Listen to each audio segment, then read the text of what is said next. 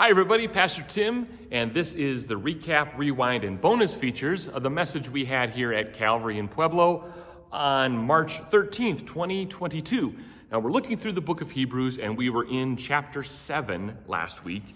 And chapter 7, basically, in a one-sentence summary, talks about how great Jesus Christ is as high priest compared to all of Aaron and the Levite priesthood, all of our human priesthood today, and Jesus is a lot like Melchizedek. The mystery of Melchizedek, the superiority of Melchizedek in the life of Abraham from Genesis 14, and what we see in Psalm 110, as well as in chapter 4 of Hebrews. Chapter 7 in Hebrews really sets the stage and says Jesus Christ is far superior to every human priest there has ever been and will be, because he is the ultimate, perfect high priest. All the other priesthoods are not perfect. And so why go to those priesthoods? Why go to sacrifices? Why go back to temple worship? Why even involve priests today? Because they're insignificant. They can't do what Jesus Christ himself has done.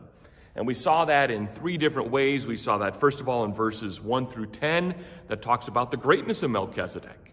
He's greater than any other human priest there ever was or will be. He's mysterious, and he is superior even to Abraham, the father of faith.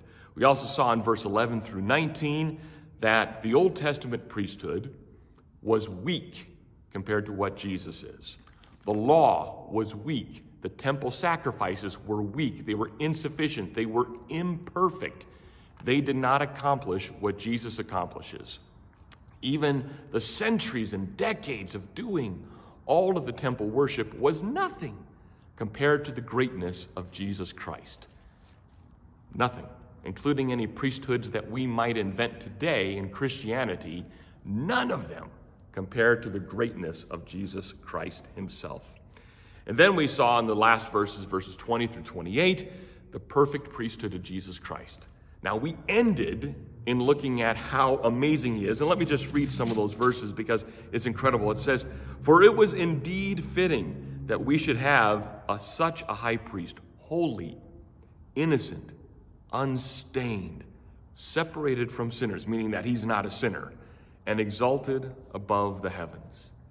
He has no need, like the other high priests, to offer sacrifices daily, first for their own sins and then for those of the people, since he did this once for all when he offered up himself. Only one sacrifice, and that's Jesus Christ. And all other sacrifices are done away with because they were imperfect. They were a picture of what Jesus would accomplish, but they were imperfect. They never forgave sin. They just simply covered it until Jesus offered himself as the great sacrifice. For the weaknesses of the law appointed men in their weaknesses as high priests, but the word of the oath, which came later than the law, appoints a son who has been made perfect forever."